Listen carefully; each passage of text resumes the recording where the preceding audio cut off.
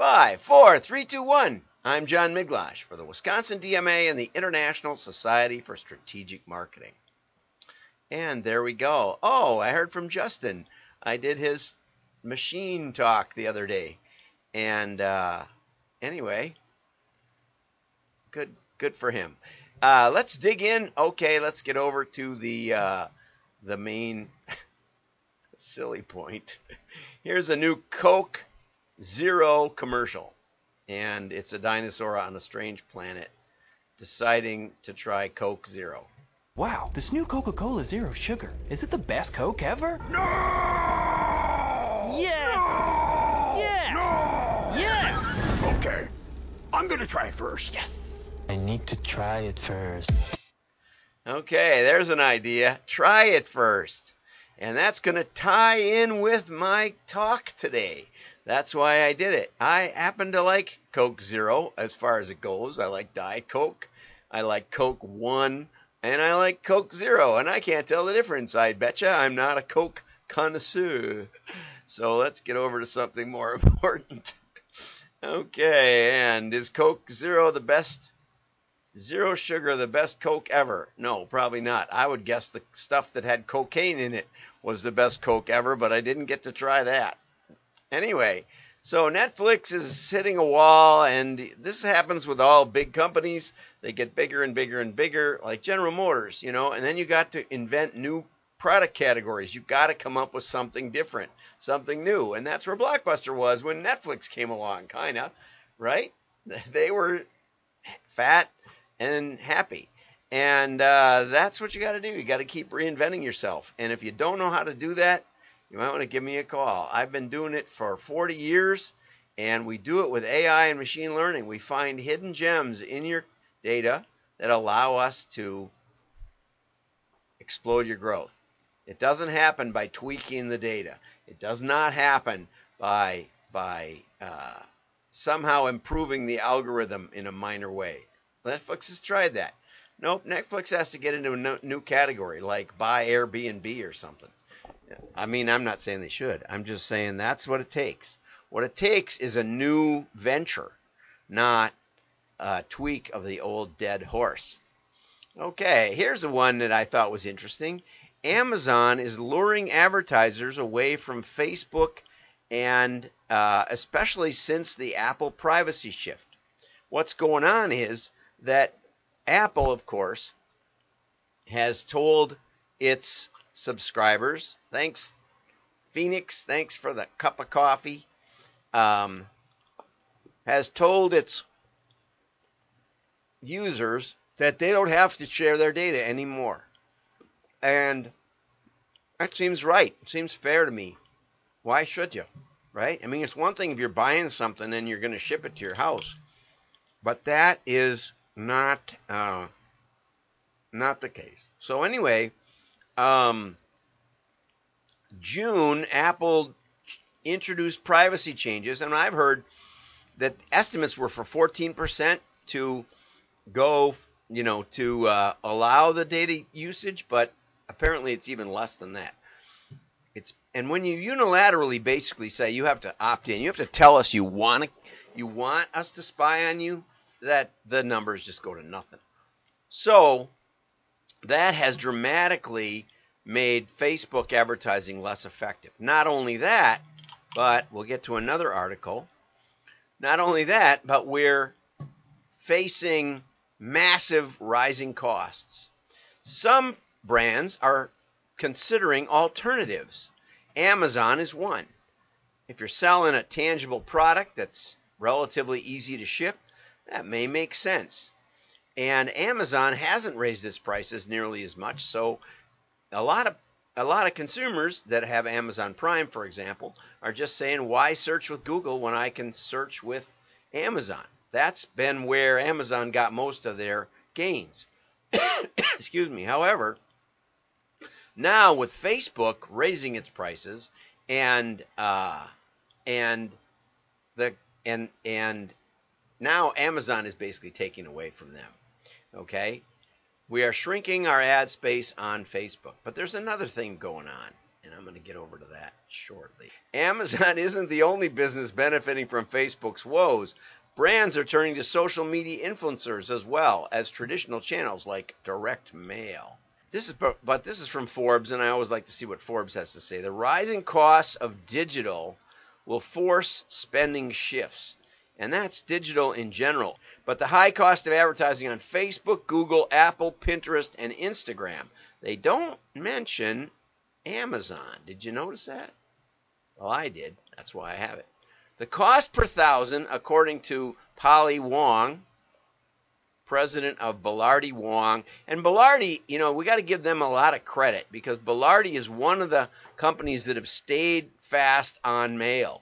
They help companies who want to start a catalog get the whole thing together. So if you're wanting to start a catalog, that might be a place you should check out. Now, we're working on an alternative to a catalog that's a little bit easier for digital marketers to transition into.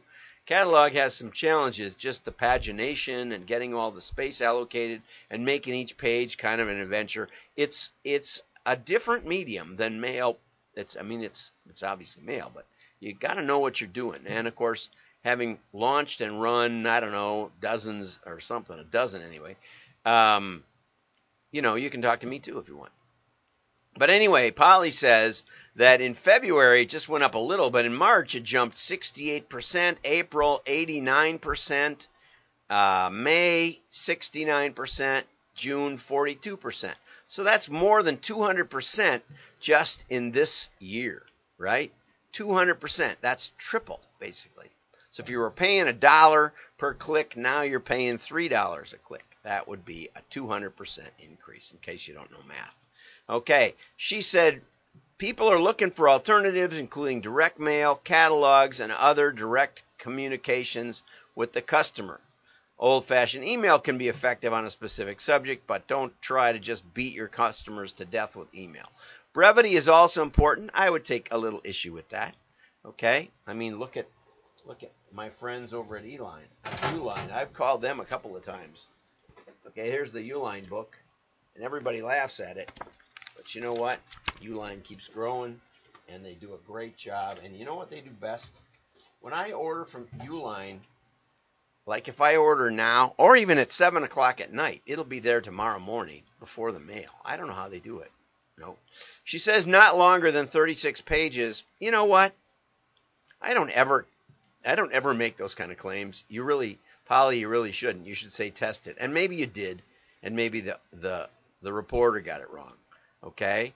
But the point is that with dramatic increases in price, the differential, it really is interesting. Because remember where this is? Forbes. Okay, Forbes is now talking about mail as an inexpensive alternative to digital. And I think that's funny because, people just looked at the cost per thousand of a catalog and they'd say, why would I want to spend $100 a thousand when I can buy TV that's $20 a thousand? Right? It's just no comparison. Mail is 5 times more. Yeah, okay. But what if you're on click-through, what if your bounce rate is 50%? All of a sudden, and what if you're spending, $2 per click? Now all of a sudden you're way more expensive. That's like $4 per engaged visitor, and then it might get a 2% response. You might be better off with a catalog. There are some economies of scale. So I would say, when I helped start Legendary Whitetails, I said you got to have at least 30 or 40,000 customers that bought from you in the last year or so, or 100,000 inquirers to make the thing work, to make the presses run.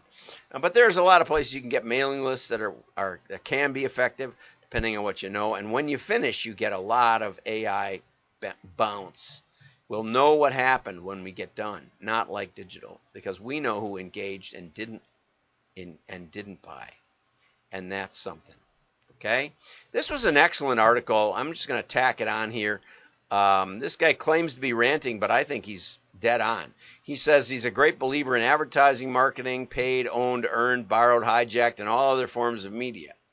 I always like the hijacked ones, Serena Williams, congratulations on winning Wimbledon. She doesn't endorse this ketchup or something like that. Tweet that out. That's hijacked. If you want to know what hijacked is, where you take a hashtag that's trending and you just tack your name on the end of it, so people will see it. But anyway, it feels like there's a couple of issues. Number one, you should be able to link what I have bought or accessed in your universe with what you are offering, pandering, and dangling in front of me. Yes, you, airline that offers me destination emails to places I just booked. And you, hotel chain offering me reminder emails to complete bookings I have already completed on your website. Home improvement store sending me emails wondering if I still want those items that have already been delivered to my home. Yeah, we talk about that a lot. You know, we have all the data in the world. They know all about me, but they don't pay any attention to what they know. Number two, you should know my buying habits. You know, and this is, one of my clients that I was selecting who got their catalog for a couple of years. I went on their website moving around, and I bought some fancy whiskey glasses. And then they sent me an email a couple of weeks later saying, you bought these whiskey glasses. Would you like a bug vacuum? I'm not kidding. I sent it back to them, and they said, oh, you must have looked at that bug vacuum.